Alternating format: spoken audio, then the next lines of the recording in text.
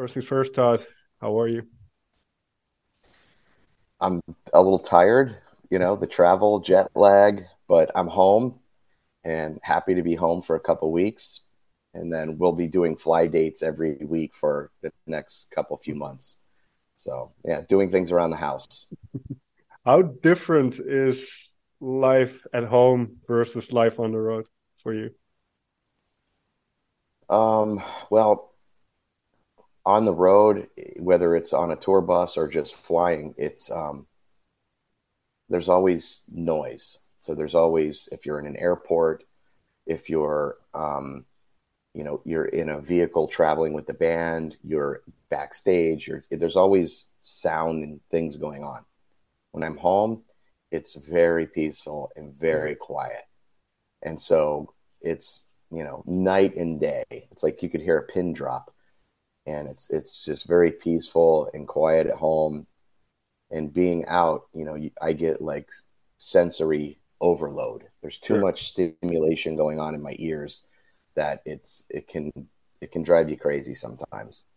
Well, I find this interesting because if we think about the time when you got into music when you were really young, did it help with kind of all those impulses that you had something to focus on? And especially as a drummer, I can see the other way as well that it's too much noise sometimes. So what did playing music do for you? Well, I mean, it's always a great escape. It's a great therapy. It's a great release. It's great for the creative mind. Um, and so even if there's like a lot of chaos happening, which, you see people with their earbuds in, and there's still sound coming in, but it's not from all these different places. Yeah. It's a focused one thing that is going into their ears. But it's just like being in an environment where there's 10 conversations going on, and you hear it, and you're picking out little words and pieces from different various conversations, even though you're not a part of them. It's like chaos. It's a lot of stuff going on. So Yeah. music, while it's still sound going into your head, it's a focused thing. So it's kind of just the random scattered sounds that are happening when you're out on the road. It's people moving gear and wheels making noise with cases, and then conversations, and then a phone call, and then doors shutting, and that kind of thing. So music is always a great kind of escape from all that stuff. It's interesting that you say that because I can remember ever since I was 12 or something, I always had a Walkman, Discman, whatever it was, and headphones just so you can kind of go into your Yeah, own world a little for bit. sure. Yeah. What for you in this case, is it then was music always kind of the how should I put this? The creative, was there a creative force behind it where you wanted to write yourself initially, or was it always just appreciation of music early on? Probably an appreciation at first, and then, as I learned to play basic stuff on guitar as a kid, as a young person, and then getting into drums and understanding, oh, here comes that verse again. And then you start learning basic song structure, and you can start to predict when the drum fill's coming in, when it's going to Sure. happen, and this is a change is happening.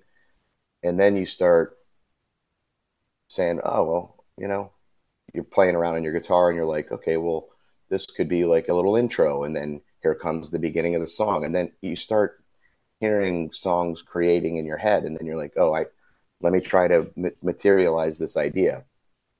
Back then, I was using a 4-track recorder, Mm. and and so yeah, you just start doing things that way, and then you listen to songs, and you're like, I would have done this, how you might hear how you would have changed something. Um, and then there's the songwriter is developing in you as an artist, and then and then you're where we are.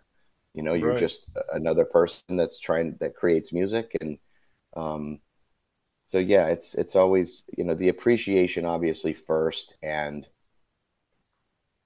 just kind of you're letting your ears and mind be a sponge to all this music that's coming in and making sense of it to where like a piece of music might seem like, oh, I don't, it's just all this stuff. But then when you start learning arrangements, Mm. it's just like a math problem. Okay, well, we're going to solve this part first, and then we're going to touch this part and this part. Next thing you know, here's this whole formula equals something, Right. and that's kind of how I view that. I mean, like anything. I mean, wow, that building's huge. What if I were to build that building? Well, it's still concrete block. It's still drywall. There's just more of it. It's just more square feet, but the principles are the same in many cases. I'm kind of Sure. generalizing here, but if you just take it in palatable bite-sized pieces and break it down, right? Like I see a guitar in the background, so you play I do guitar. also have a piano, so I'm trying to learn the piano now, and I see what you mean. If you cut the hands into pieces and just bar by bar, there's certain patterns Yeah, that you can recognize. And right. And so you say, okay, well, this guitar solo or this piano piece, let me take the little beginning and dun, dun, dun, dun, dun, dun, dun, dun, dun. Okay, now this hand, now the next section. Next thing you know, you're mm, playing. right. You're figuring out this otherwise complicated thing, but you just take it in pieces. Now, this So, process of songwriting, I find it very interesting because obviously you've been in multiple bands before Queensrÿche, but then in 2021 you also released a solo album. So I can imagine mhm. working on a solo album, it's very different than working with a band. So for you as a songwriter, what was it like kind of juggling the two, or what were the biggest kind of differences between the two? Well, in Queensryche, in a band situation, you're dealing with five people in the band and five opinions. Mm, And the positive to that is you're getting great ideas from multiple sources. And so if you have a writer's block or you're stumped on something and you're not really sure where to go, hey, check this out. I don't know where to go from here. Help me get out of this. Where would what should the next key or chord be? Oh, let me play with that. Next thing you've got these guys working together as a team. That's awesome.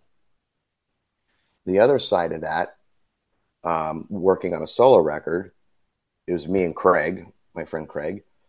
Um, yes, you are limited on the input from various people, but when you have an idea that you really like, you just put a stamp on it. It's done. mm, There's nobody else there to go, I don't really like that. When you really like it, you're like, that's how I want it to go. Um, doing a record on your own, you cut out all of the other opinions because they're not there, and so you just get to do entirely what you want to do. So there's a positive side to that too. Um, they both have their pros and cons, um, and I like them both for different reasons. You know, that my I could say that my solo record was much easier to write and record and be done like way faster.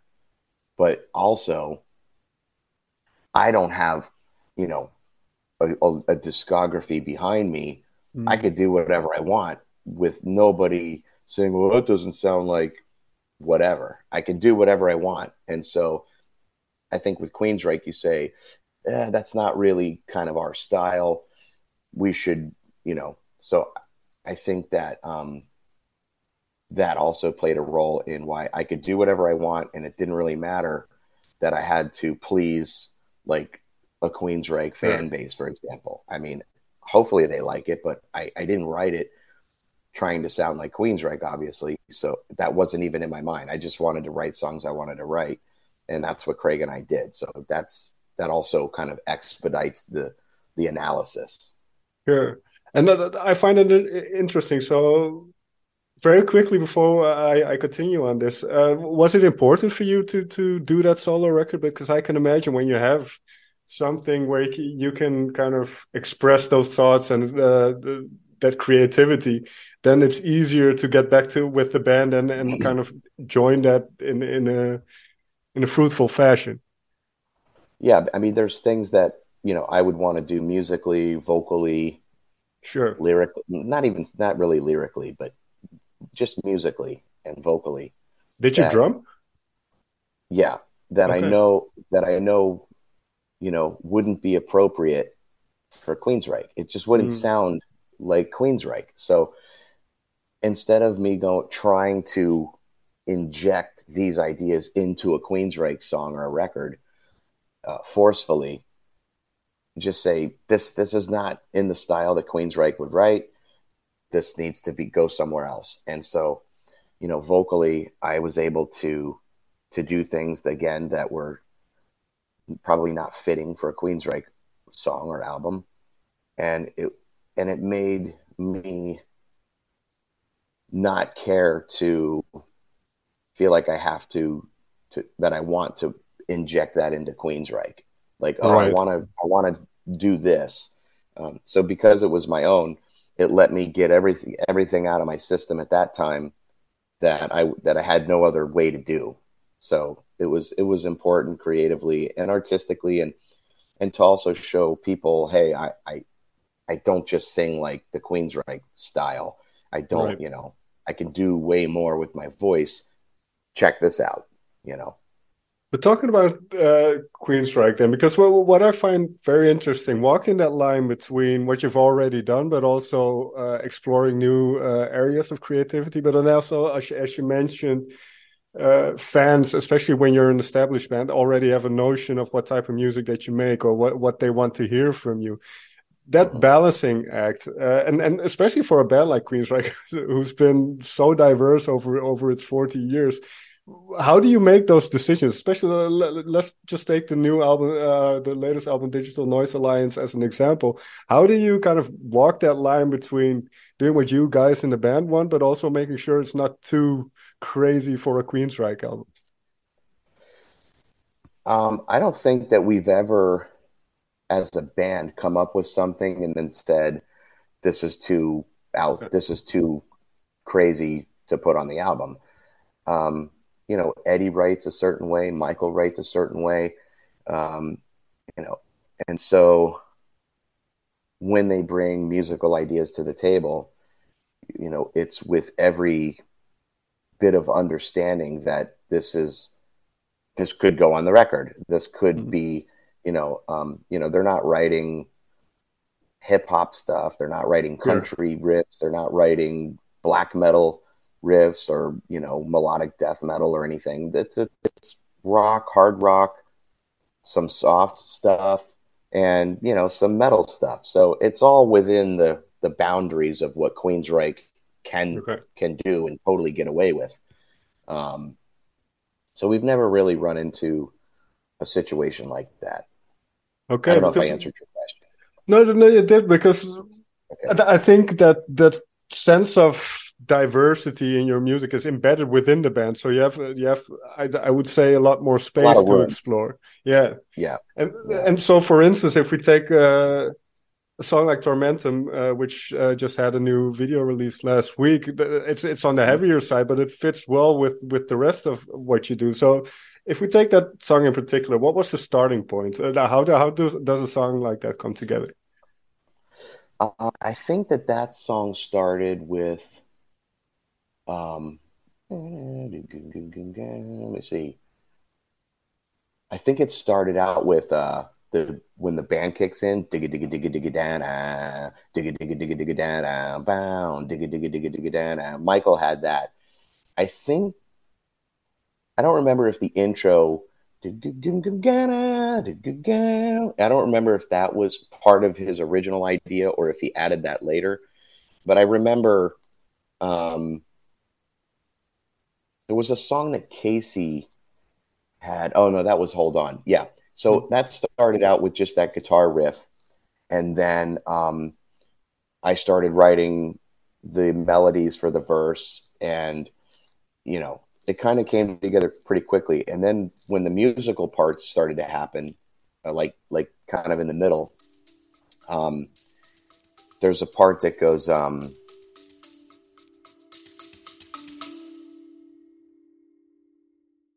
Is real music dying? What even is real music, and who are we to judge that? Well, my father is a lifelong musician, and together we've been making music for over a decade. In our new podcast, we dare to ask the urgent, the weird, and the deep questions, and we have a lot of wild stories to tell. No matter what genres you enjoy, whether you're a musician, a producer, or a listener, we invite you to discover unconventional perspectives on music. So tune in and go follow Mad Makings of Music wherever you listen to podcasts.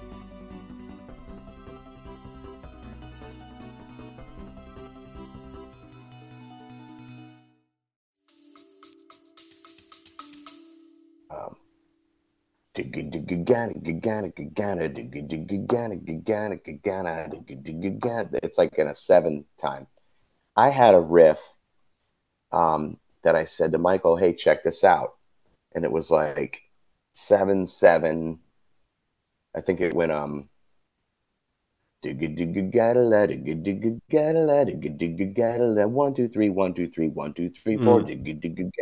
Then it went 1 2 3 4 1 2 3 1 2 3. So I reversed them, and so that whole that thing came from a thing that I had. Okay. That was like a prog guitar musical thing, and it was just kind of simplified more into just a straight 7 time. So that section came up, and then this whole then Michael picked up with this there's a drum part, and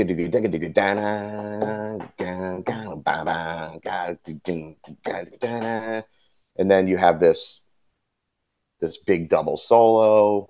Sure.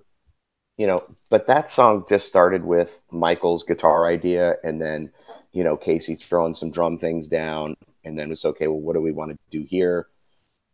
Where do we want to go with this? Oh, maybe we'll just make it a little musical section here, because we haven't done that in quite a while. That's kind of how that one started. Yeah. So and that's what one of the things I was wondering when it goes into that instrumental kind of tail end. Is that something you think about very, very actively, or is it kind of okay? We just see where the song wants to go, and let's go there. See where the song feels that it needs to go, and when you've finished a part, you're like, okay, well, it needs to change here. We don't want to go back into this. We want to, what can we do here that could be interesting?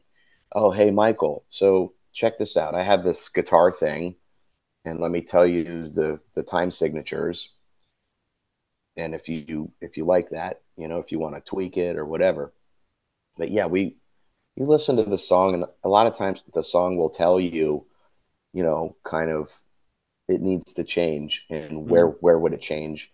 Would it, the key change? Maybe this makes sense to go to this key change. Here's the root note.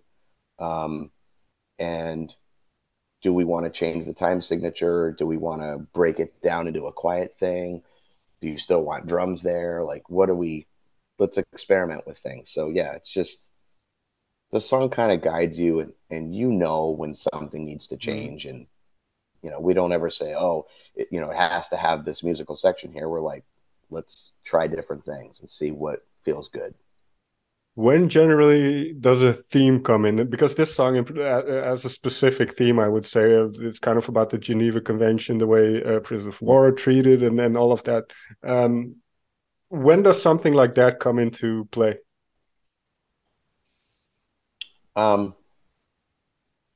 So pretty early on, like once you have the intro, and then this verse kicks in, and then there's a little pre-chorus, or and then into this chorus, I start coming up with vocal ideas. Da da ba da da ba ba da da da da. I want that to poke out, so I don't want to sing over that. I remember because it's a weird timing thing there too, where the guitar in the next one goes, and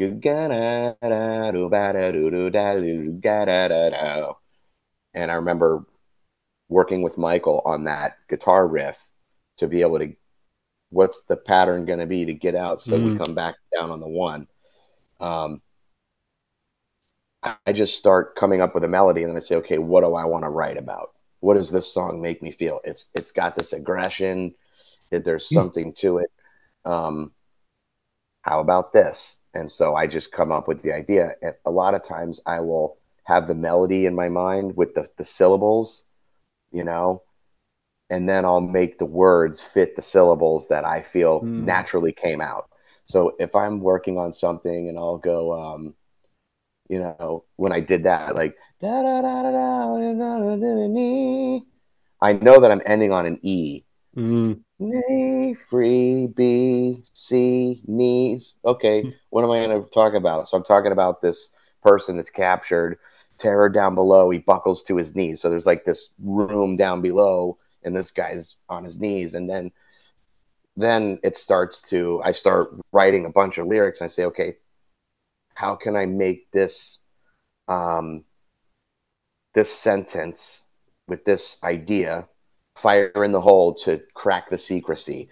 How can I, if that was longer, how can I make the context of this fit within a similar pattern Mm. with the syllables and still breathe and not be too wordy, but have like a memorable pattern?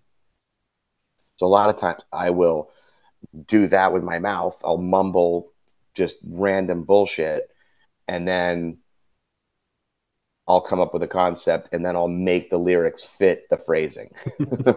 It's almost like the song slowly reveals itself to you. Like it's slowly kind of coming to the forefront.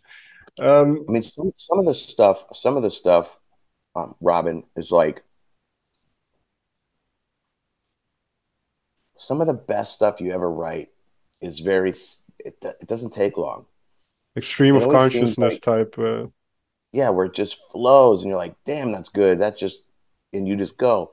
And there's other times where everything feels right musically and you're like, oh, I can't wait to, and then you just have the hardest time coming up with the lyrics, or, you know, sometimes it should just fight you to the end. And it seems like, you know, maybe you should just start all over and forget this whole idea of lyrically or vocally, and I'll break out my guitar and play I'll try to come up with a melody that's different, and maybe that will kickstart a better flow of writing.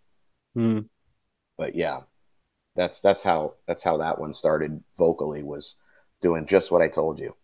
No, thank you for this breakdown because I'm always really interested in how the Yeah. songwriting process kind of goes. It's very interesting to me.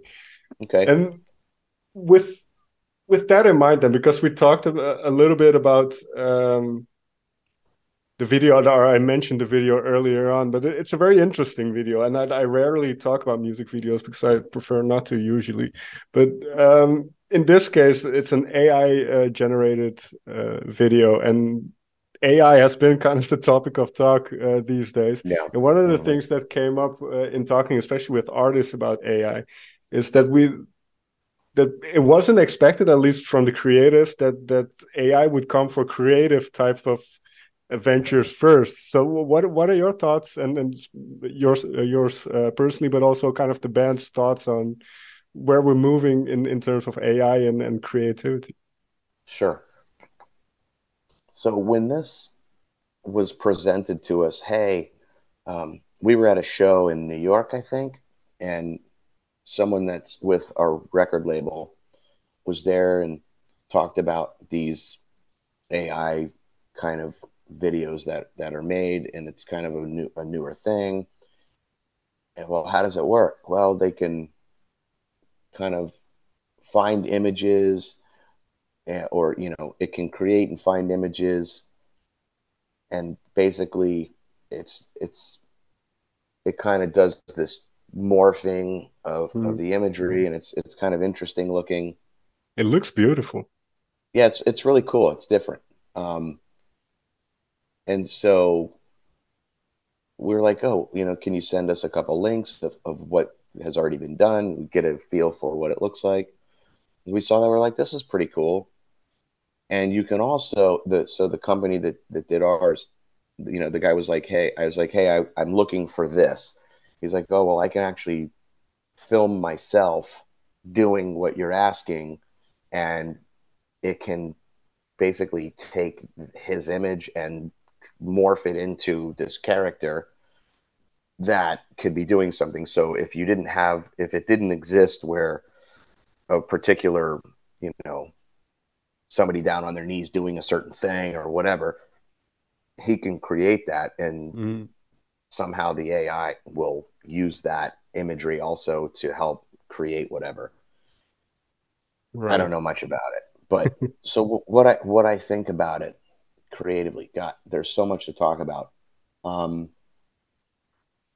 I think it's really interesting. I think, okay, so for example,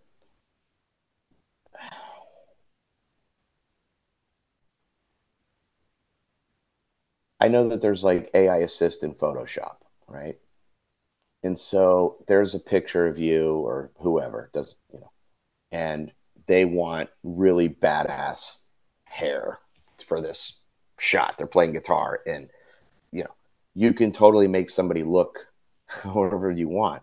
Sure. If you were doing a band photo shoot, and you're like, hey, I want red leather pants, a black leather jacket with studs. I want, and I don't own these clothes. Let's say you don't own these clothes, this Mm, wardrobe for a photo shoot. Cool, don't worry. You could just wear, regular pants and this and that. Next thing you know, you don't even need to like buy clothing for a photo shoot. You don't need to. And it can be passed off as really real. sure. I mean, dude, there's a picture of me with the guys from Armored Saint I was a part of their documentary film. And so I Mm, flew to LA, and there's a picture of me and Phil, one of the guitar player, one of them. And he's wearing like a black leather jacket and like a plaid kind of a shirt. I had all black on. And next thing I know, I see online from, I think he posted it, and it's a picture of me and him in front of the poster for the movie. And we're both wearing like tuxes, like with a bow tie. Like it looks totally real, dude. I mean, I've zoomed in. It looks it looks 100% real. As we're talking throughout this interview, I'll find the picture and I'll show you, and you'll be like, "Holy crap!" It looked, as I'm just talking, I'm looking at my phone for it. sure, no It worries. looked it looked so real, and it was like, and I was gonna message and be like, "Dude, how did you do that?" So I think that it has its advantages, but at the same time, if anybody can just put on clothes that they never really had, it kind of just takes away, like when you see somebody that's really creative and artistic Right. fashion, they're fat, they're like, wow, that anybody can just go, I want to look like that. And then they just, you know, next thing you know, they're dressed like that. They didn't have to really put it together. They didn't have to go find the unique clothing that fit them, that, you know. So, yeah, it could be to an artist advantage, but when everybody has access to this fake Sure. kind of thing, it's like you don't really know what is real anymore and what's not real. And for me, that I don't like that. I've been seeing these mashups of like, there's something recently. James Hetfield sings. Um, Right. what was the one that they did? And then after I heard it, I was like, yeah, the beginning sounds like him, but then it goes into these higher registers that he doesn't sound like, and there was a vibrato on it that doesn't sound like him, and you're like, yeah, it's not. I think that people need to be careful. I think that if it can create music, my wife and I were talking about this recently. If it could create music in the style, like let's say that AI could say, "Hey, AI, learn the first 5 Queensrÿche albums, all right, and gather every bit of information you can from each record of those records, let's say, and then spit out something that doesn't exist from the best records that people think were made from any band. Doesn't matter who. Next thing you know, you've got music, and maybe Mm. it creates a vocal melody. As an artist, you could be like, I would have never written this. This is amazing. So there has to be technology and some safeguard in place that maybe it filters and runs through where it says, hey, there's an embedded information that knows that this was created with artificial intelligence, and you cannot claim this as your own original piece of work. Yeah, Because I think that's. otherwise, Oh, sorry to interrupt, but I think that's definitely important because I can't remember what it was, but I heard they took the voice of a politician and made him say something, and it just sounds like it's real. So when that becomes indistinguishable from what is real, then it becomes a bit scary. But not only mm, that, but when it sounds real and then you see him a little bit of a distance like this, maybe it's a world leader, mm, not right here. Maybe they're back here. And I'm saying things and it looks like the real person saying, we are going to wage war against Islam. We're going to wage war against the right. West. We're going to wage war against you. And people are going to look and then they're going to say, he said that. And there could be so much damage before now you're trying to clean up the mess that I mean, even never if you was real. retract it, the damage is already done oftentimes.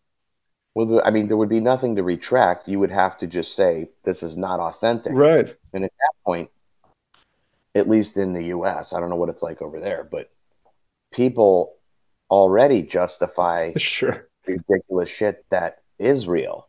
I think You know? that's true everywhere where there's Yeah, but internet. I That's mean, like true, I think. you saying, oh, he said this person said that. Well, that's not what he meant. Or, there's all this justification for things that are actually said that are not Mm, good. Now, can you imagine horrible, like faked things? I mean, it could be you could have a celebrity thing turned into like an inappropriate video, sure. and somebody claims something, and you're like, that's this a woman could say that's not me, and you say, well, look at the video, you did Right. this, Right. and now this woman is shamed publicly for something she didn't do. But it's when your eyes see what they see, and you're convinced, it's really hard to unconvince Yeah. somebody. And when the technology can be so convincing, like you said, how do you distinguish what's real and what's not real? The only way you could do that is if there's information within that, whatever it is, just like there's metadata in Right. photographs, videos, there's things in there that, a computer scientist could tear that thing apart and say, here's the origin of this. This is the equipment that it was created on. This is the day and time, and blah, blah, blah, blah, blah. But who wants to go through all that when you've Right. already been accused of being a pedophile or a rapist or a thief or Sure. a racist or whatever, anything bad? So that can be really scary. The one thing AI can't do is replace a live performance. Okay, you can have a hologram. Well, it looks real, but it's not real. And Right. people like to know that I'm watching Robin play his piano or his keyboard in real. This is the real guy. And no matter how simulated something could seem, human beings, we understand that human connection. And I don't think AI is going to be able to do that. But it kind of sucks where AI there was a thing on a guy's channel, and it was talking about AI, and it's a guy named Rick Beato, and he was talking about AI and this whole Drake thing. Mm, He's like this rap guy, whatever, but he's like really famous and probably has tons of money, whatever.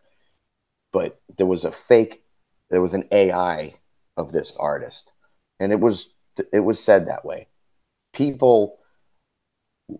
Some people were saying they liked the AI artist better than the real artist and what Right. it produced. That's scary, you know. Yeah, but I I mean, think you do make a really good point that the human connection element will never be replaced. It's yeah, impossible to do that artificially. yep, So, but for yeah, sure. as you mentioned, we can talk hours about this subject. It's very interesting. But thank you so much for taking the time to talk with me. You're welcome.